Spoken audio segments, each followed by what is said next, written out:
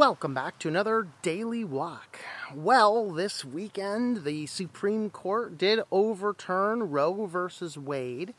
And this is a fascinating decision. Of course, a lot of people are running around screaming, "This is so bad." It's not. Because what this did, it did not say abortion is legal everywhere. It said the states can choose. So if you have a state like New York or California, nothing has changed. Nothing at all. In fact, several states have codified into law the legality of abortion once this is overturned. And they're free to do that. But a lot of other states who said, no, we think abortion is killing of infants, they immediately have codified that abortion is illegal. So what does it mean if you want an abortion and you are in one of those states? Well, it means you just need to cross a state line. Now, we have troubling states like Texas that will have the, if you were to invest anything into leaving your state or anybody involved in helping you leave the state to get an abortion and come back, then they could find you guilty under some elements, basically like civil type stuff. That's going to be interesting to see if it holds up in principle or not. I don't know off the top, and that's not a law I have read in fine detail, so I couldn't give you all the ins and outs. But here's what the decision does. All it does is it kicks the decision back to the states. Now, I take the pro-life stance. The reason is, God is in charge of making a baby. And at the point of conception is when a baby is made. Not when the heartbeat has occurred, not when the brainstem's there, not when gametic organs are starting to manifest themselves.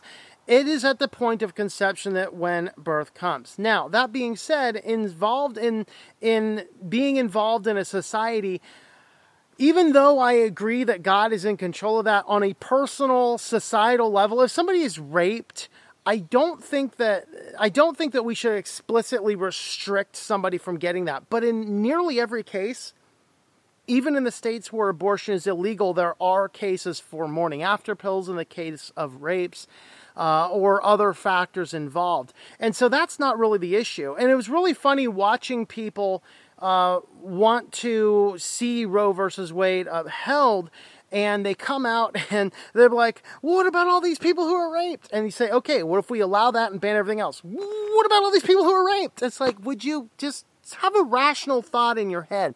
Here's the reason, okay? Here's the reason why I take the stance and why I think that pro-life is where we need to go. And to be clear, even if you're raped and it results in pregnancy, I still think it's wrong to abort, because God is the one in charge of all of that.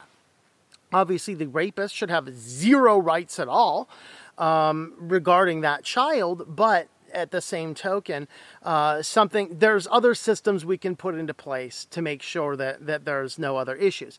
The reason I take this stance is because God is in charge, but on the level where Roe versus Wade is argued, more often than not, it is about people wanting to engage in sex without the responsibilities that come from it.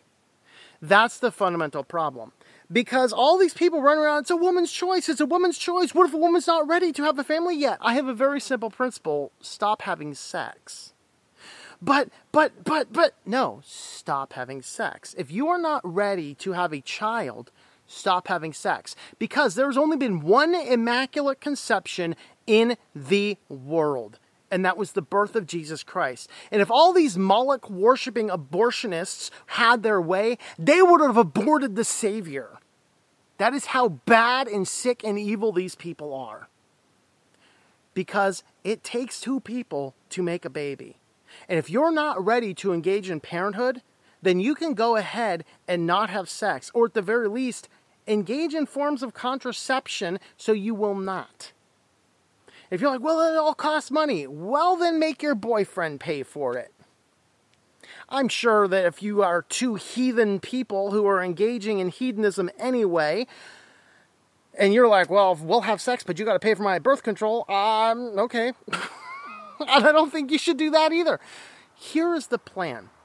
You meet somebody, you make a commitment to each other, you get married, You do not have any sex outside of that. And then you can very easily, as a family unit, decide, do you want to have birth control? Or are you ready for families? Do you want to abstain?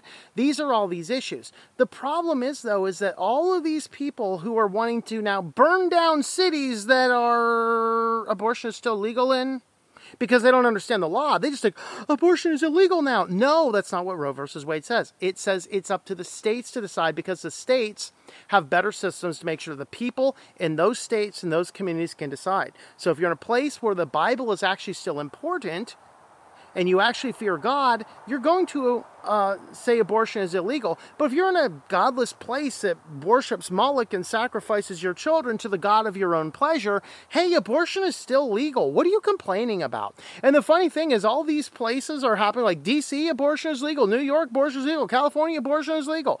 All these people are trying to riot and burn down cities and protest, mostly peacefully, in places where abortion is still legal. All we're saying is, hey, you guys in California, you don't have any business telling somebody in Alabama what they do. That's the people in Alabama's decide to figure out. And that's really the principle. If you're not ready to have a baby, stop having sex. Now, I was debating with a gentleman who was from Los Angeles area a few years ago into the wee hours in the morning. He says, sex it's a fundamental human thing. I agree it's a fundamental human thing. Get committed to somebody. Get married, and don't have sex outside of that marriage. In fact, that's what the scripture would tell us to do. If you do not burn with the passions of sex, stay single and serve your life for Jesus Christ. But if you have those burning passions, you're like, I'm a sexual being, I got to have sex. Your imperative is to not have sex with everybody under the sun, under every green tree you see behind me. Your imperative is to find one person you can share a committed relationship. And then in those cases, the Bible says, enjoy the wife of your youth. It says, he who finds a wife finds a good thing. It is a call to that pleasure in those portions. But it's not a call to engage in whatever sexual pleasures you want hedonistically around the whole world, and then let's just kill everything that results. That's the problem. Because when you live a life without consequences, let me tell you what happens. And this is playing itself out right now in every major city. You have these big cities that are running around failing to prosecute people engaged in crime. They're going in and, the guy stole $500 worth of stuff. Well, we're not going to spend our time on this. So they don't prosecute the crime. Well, let's talk about gun rights for a brief moment. You know that the only thing in the constitutionally that prevents you from having a gun is if you have a felony record. Okay? Maybe if all these DAs start processing all these criminals, fewer people will legally have guns. And the people that illegally have them, guess what? They're going to illegally have them no matter how many laws you make for the people legally carrying your gun. So if you have a bunch of people legally carrying your gun, and I got a fun law for you, let's have this. You have a law-abiding citizen and a non-law-abiding citizen. And if the law-abiding citizen ends up having to shoot the non-law-abiding citizen because the non-law-abiding citizen is doing something to the law-abiding citizen, you know what? At that point in time, everything should vanish. Like, okay, well, the criminal attacked the good guy. We're going to side with the good guy, period, case closed. You're going to clean up every major street.